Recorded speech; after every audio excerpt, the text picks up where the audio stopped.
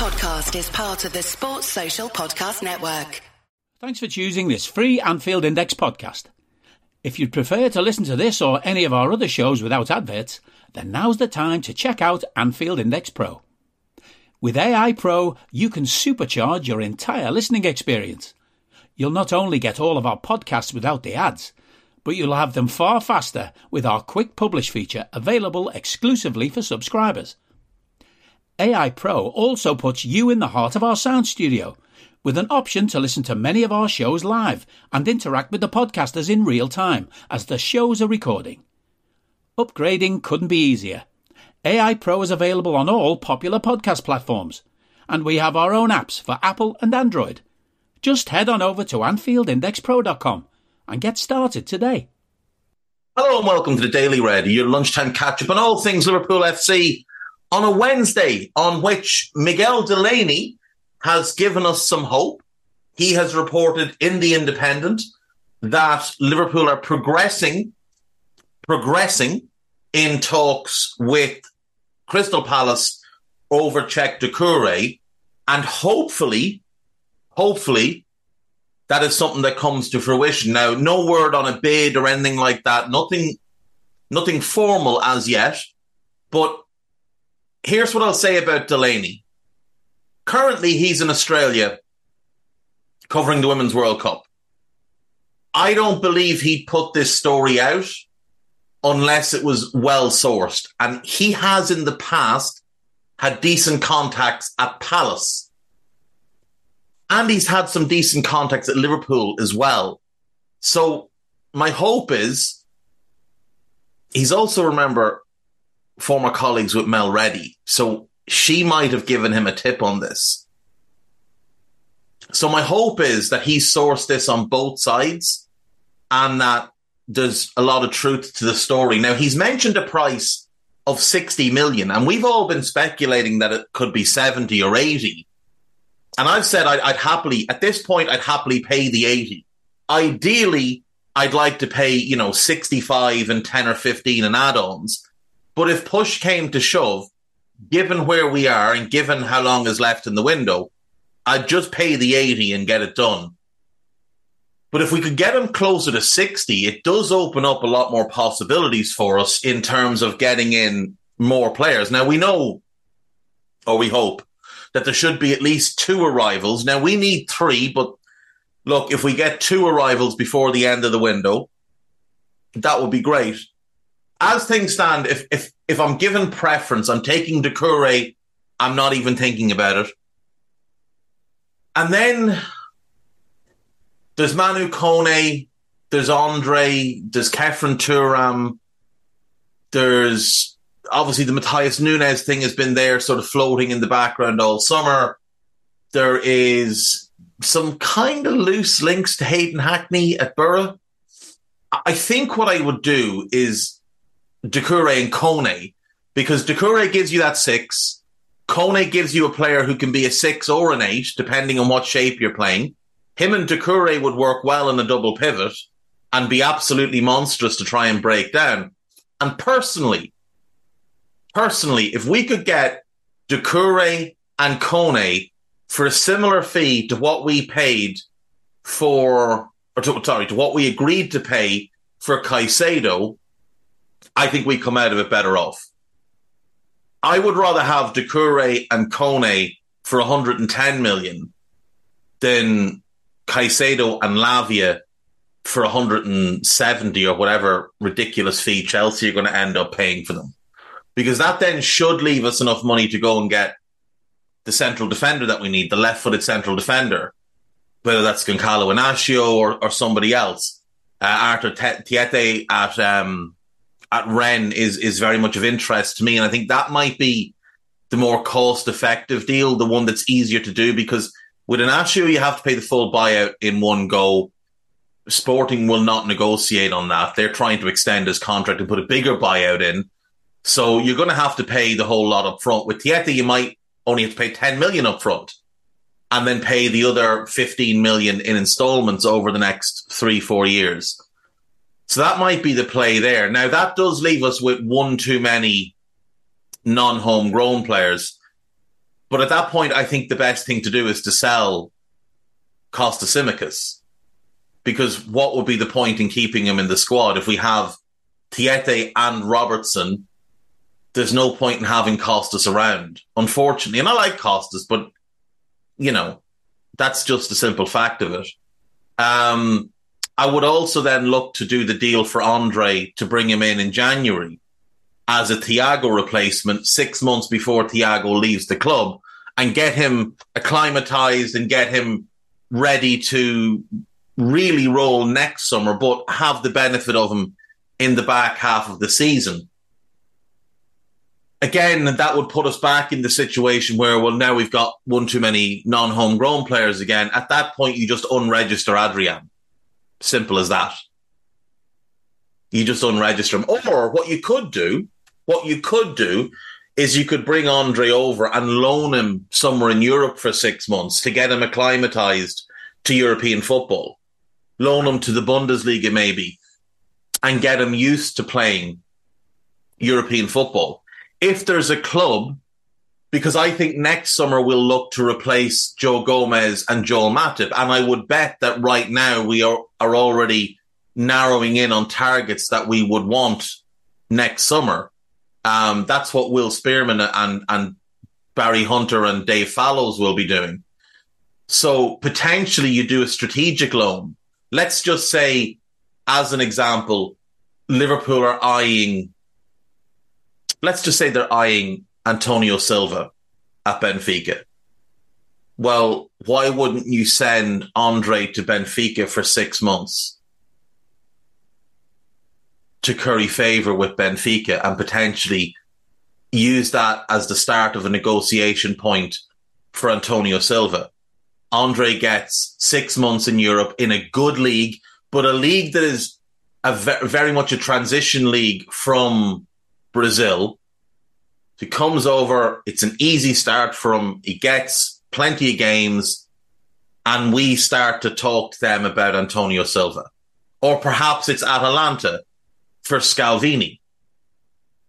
Or perhaps it's Bayer Leverkusen for Tapsoba.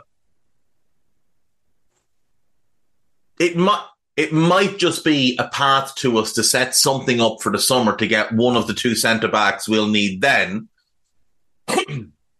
And it could work out for everybody. And then he just comes back to us in the summer when Thiago goes. Matip will go. That opens up one non-homegrown spot, so we get one non-homegrown centre-back in. Adrian goes. That opens another one up. Now, it would mean we'd have to find a homegrown goalkeeper. And we'll probably need to find two, because I really don't think Kelleher is going to stay beyond this season. I'm surprised he's still at the club now. But we can do things like that. That's fine. There's good young goalkeepers knocking around. There's one at Sunderland, Patterson. There's one at, is it Griffiths that's at West Brom? Joseph Bursic, the kid that was at Stoke, who's now at Club Brugge. Maybe you could bring him back to England. Talented young goalkeepers who'd be a very good backup to Alisson. And then you'd have your Pitalugas or whoever to fill out the third choice spot. Maybe you could find someone, not him, but a John Ruddy type as an experienced, training ground goalkeeper more than anything, to come in and just fill out numbers. The one thing I think needs to happen once this window closes, though, is there needs to be a serious conversation had about what we're doing and how we're operating, because clearly the structure is broken. We had the best structure in football. Wherever you looked, teams were copying us. You want to know why Brighton are so successful in the market now? It's because they copied us.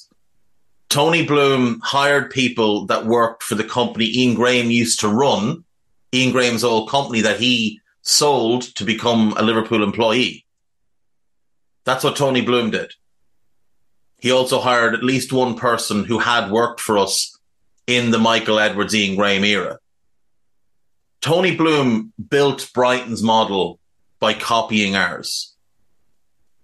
Now, our model should be basically Brighton on steroids, where they spend 5 and 10 million on prospects, we should be spending 15 and 20 on prospects. Unfortunately, someone has put the block on that routinely over the last 7-8 years. But that someone was given far too much power after winning the Champions League. The summer that we did, where we won the Champions League and didn't buy anybody other than Harvey and Sepp Vandenberg and Adrian, that's where the problems all started.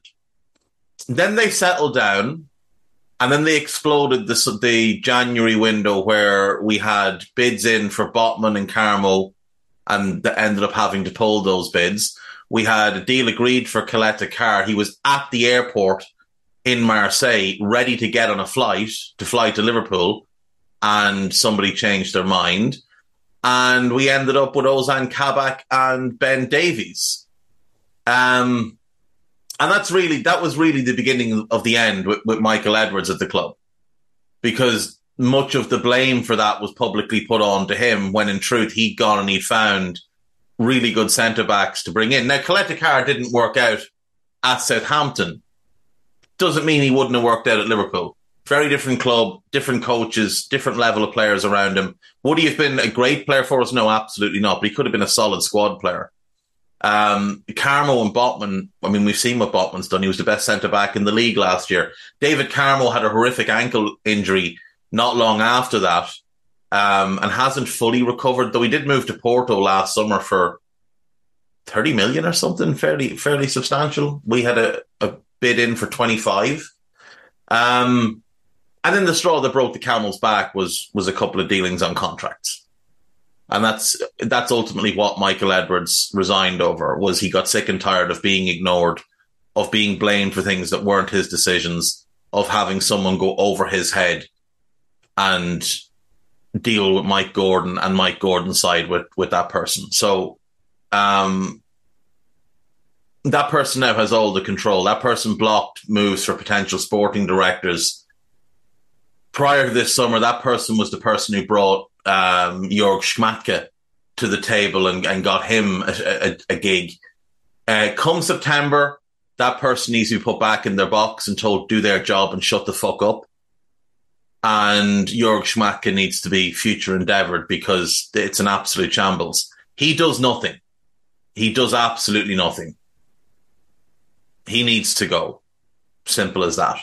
And a real sporting director needs to be brought in. And there are, despite the fact that we missed out on the two who were the best two, Tim Steepten, who went to West Ham, and Christoph Freund, who's agreed to go to Bayern. Worth noting, we did also miss out on Max Eberl last summer because someone didn't want to bring him in. They preferred an internal appointment to someone they thought they could push around. Did push around, and then that person quit as well, which is how we're in a situation where we've got Jörg Schmadtke at the club. But we do have other options. Now, there's a couple who make a lot of sense for us. There's a few who are out of work. There's a few who potentially are gettable from other clubs. So the one who's out of work at the moment is that's kind of rumbling around as somebody that we might approach is Christian Vival, who very highly regarded, was in the Red Bull system for a long time, joined Chelsea not that long ago, and has already left because the place is a fucking zoo. So he'd be an option. Markus Krosch of Eintracht Frankfurt, he was at Red Bull for a while as well. He was the sporting director at Leipzig for a time. He left and Eberl took over. He's at Eintracht Frankfurt. He's very, very good. Great eye for talent. Buys and sells very well. Giovanni Rossi of Sassuolo, outstanding eye for talent. One of the best talent spotters around. sells players really well. Take a look at what Sassuolo have done since he took over running football operations in 2018. He's outstanding. Florian Maurice is the sporting director at Rennes. Another one with a great eye for talent. Now, he generally spots young players very, very well and brings them in. Doku, Sulemana, look through their squad. It is chock full of really exciting players that he was responsible for. A less sexy one would be Clemens Hartenbach, who's the sporting director at Freiburg and has been there a long, long time. And him and the coach, Stike, they've literally built that club from nothing into one of the best run clubs in Europe. Completely sustainable. They've had European football multiple times, which when you consider their budget is a huge achievement. They've been challenging for Champions League on a budget that should have them barely staying in the division. That's how good they are. But he's excellent at what he does. And then there's two others who, like Vivell, are out of work. Gabriel Zamagna is an interesting one. He was responsible for building the great Atalanta team of a few years ago. He was responsible for rebuilding their academy. So many of the immense young players that they plucked from here, there, and everywhere for buttons, and then sold at huge profit with barely a game played. Kulusevski, Amad Diallo, players like that, they're all his finds. They're all on him. He stepped down a few years ago, and their current sporting director is very good as well, but I don't think he'd leave at this point. But Zamagna might be open to a new challenge. He might be open to a new challenge. And he's very, very good. And the last one I'd throw out is Jose Luis Caminero. He's been out of work for a while. He left Atleti in 2018 to take over as CEO of Malaga, and it didn't go particularly well for him. I think there was too much of the business side that he just didn't have a good handle on. But from the footballing side, look at what he did. Look at Atleti's signings between 2011 and 2018. He did a phenomenal job there. He built that great Atleti team that won La Liga when Real and Barca were both great.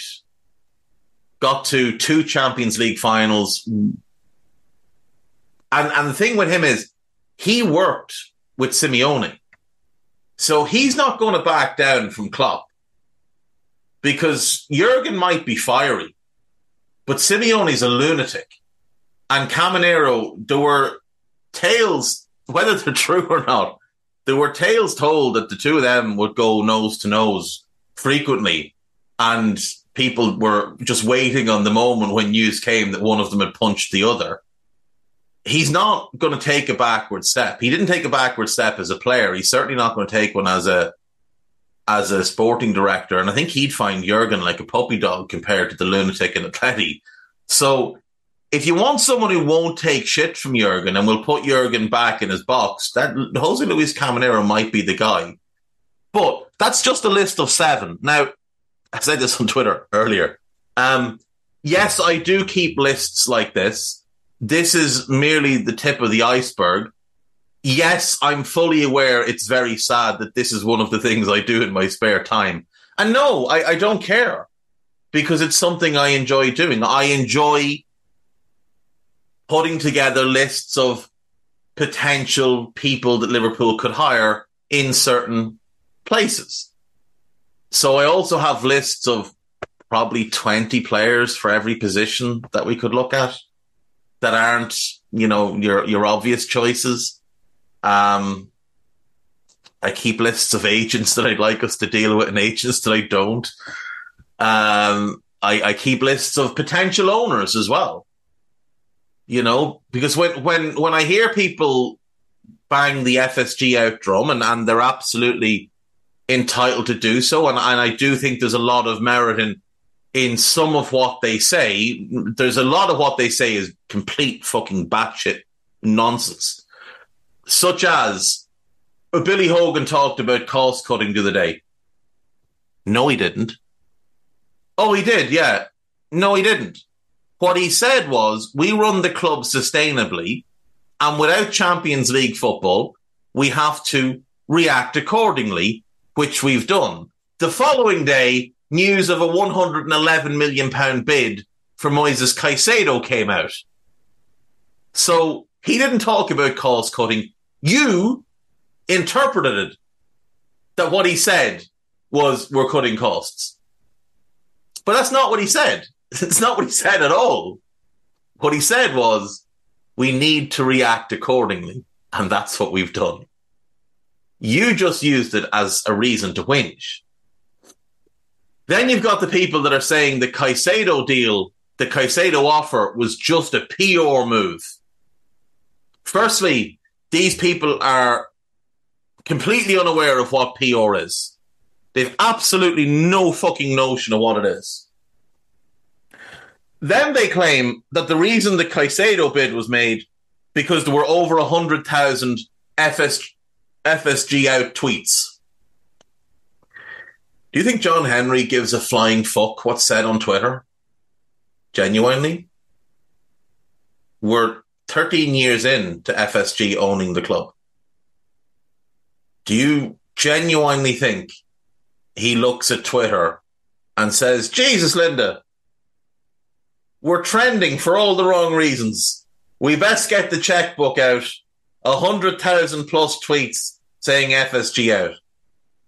Or do you think he's completely, and I mean completely, removed from Twitter? He doesn't care. Because why would he? Because here's the thing. There is no mechanism for fans to remove an owner from a football club. None. That's why we've seen clubs go bust in recent years.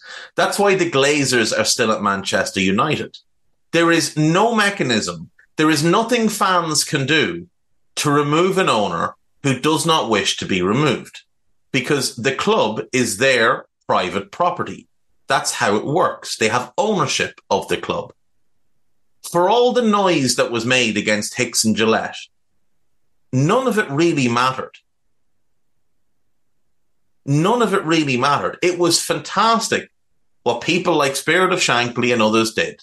It was fantastic, but it was meaningless. None of it made the slightest bit of difference. You know what made a difference? Them defaulting on payments. The banks got rid of them. And the only way to get rid of the Glazers at United would be if they were to default on payments. But they won't. There's a reason they're still there. 18 years. Most of which have been spent with Norwich flags being waved and Norwich scarves being put on and protests. And it's made not one bit of difference. They couldn't give a shit. Not one shit could they give. And the same is true of John Henry. And John Henry isn't nearly as bad an owner as the Glazers. John Henry's actually quite a good owner. My gripe is they're just tight. They're not bad owners. They've made some bad decisions. They've also made a lot of very good decisions. And for a few years, we were the best run club in Europe. The reasons we're not anymore centre around them allowing someone to have too much power. That happens at a lot of clubs. That's normal.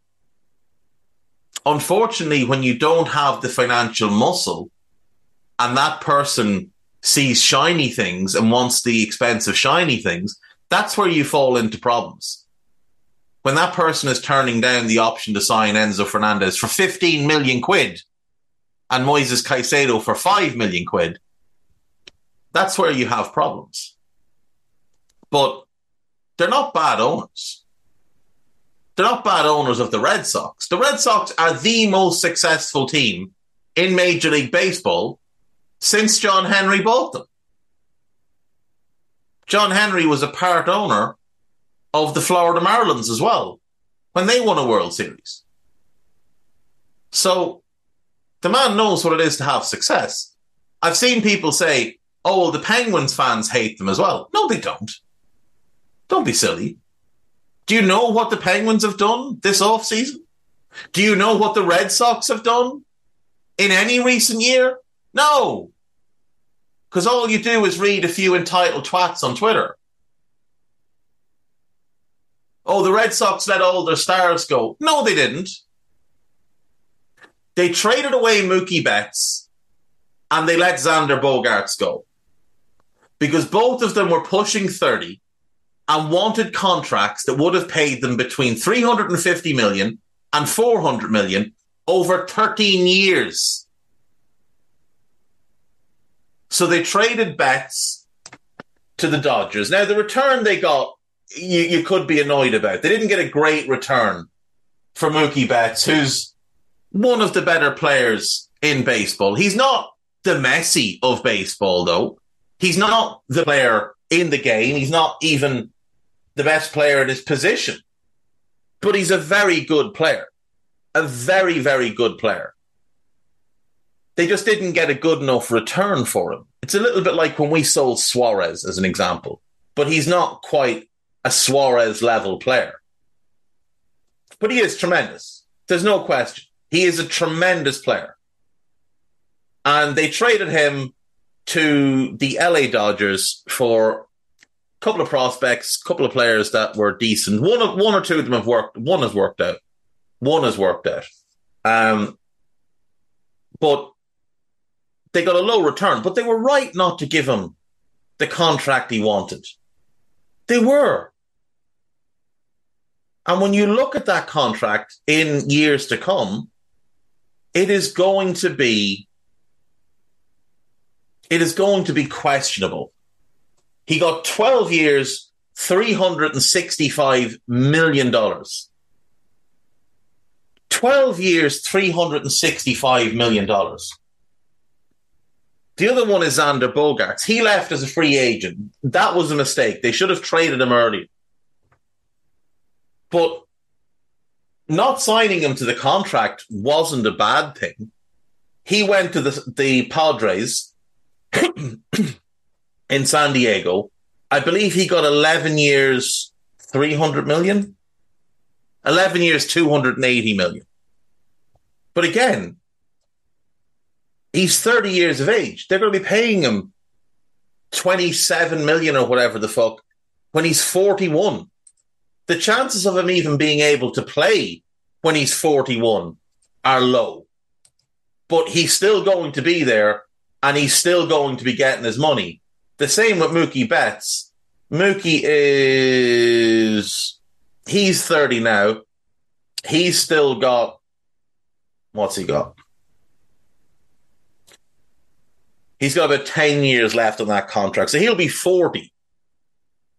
And he's a player that relies on his speed. So, no, not mistakes at all. Bad trades, bad decisions to let Bogaerts leave for free, but not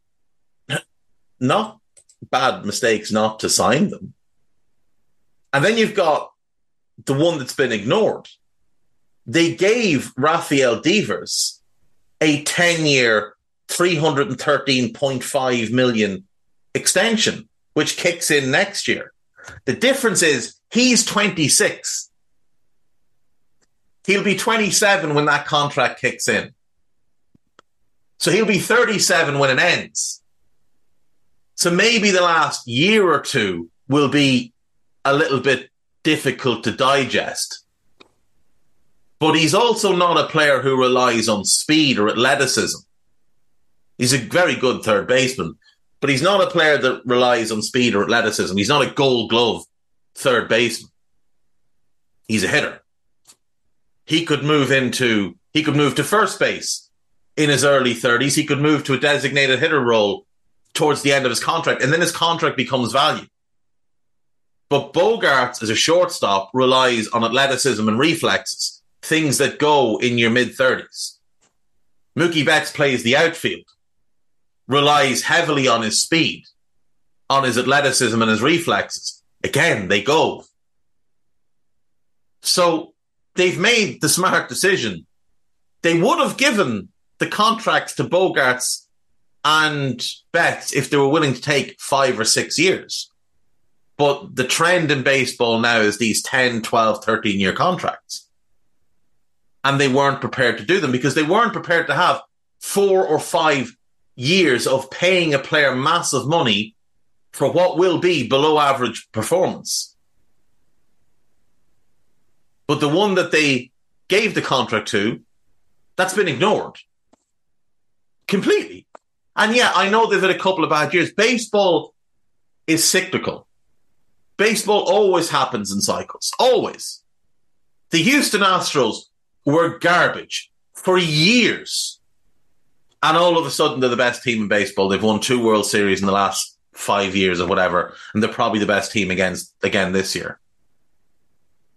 The Red Sox have set themselves up, though, by lowering their payroll to be able to be players in the free agency market next summer. But they also made plays for some of the big free agents that came up last summer. But again, they weren't prepared to pay stupid money. And they're now in a situation where potentially, they could go next offseason and make a huge play for Shohei Ohtani, which would vault them back into elite level contention. Cody Bellinger could be a free agent. They could go after him. Julio Urias is a free agent. They could go after him. He would fit their age. Josh Hader, if they're looking for a good relief pitcher, he could be the one for them. But they're not going to give huge contracts to fellas who are or are pushing 30. That doesn't make them bad owners. I've gone completely off topic here and spent the last 7 or 8 minutes talking about baseball. And I'm just going to leave it there. On AnfieldIndex.com today, you can check This Is Anfield, Liverpool.com, and Anfield Watch whenever you want. On AnfieldIndex.com, there's a piece about Doucouré. There's a piece about Salah. There's a piece about the search for number 6. There's a piece by Andrew Beasley. Jurgen Klopp must learn that less is more.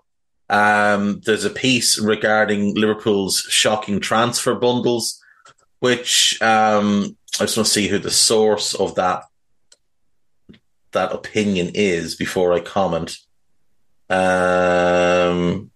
Neil Jones. I don't think the Caicedo Lavia stuff reflects nearly as badly in the club as people would like to make it out to. That's all I'm going to say on it. I don't mind missing out on Lavia. He's an amazingly talented young player. He really is. But he's shown that he's money motivated. So wait the fuck.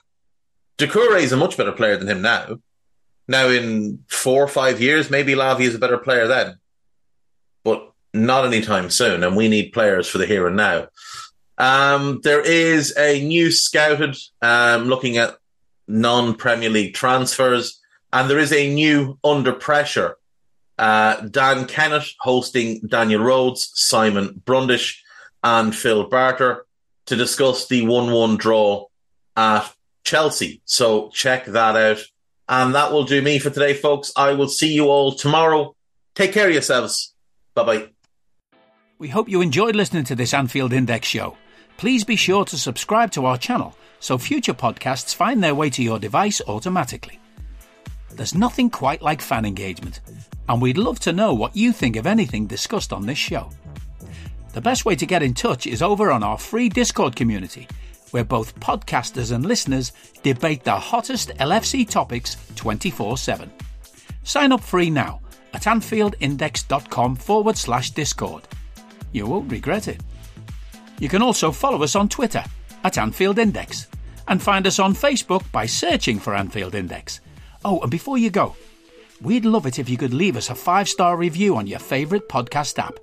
It only takes a couple of seconds, and it means the world to the people who create these free shows. Sports Social Podcast Network.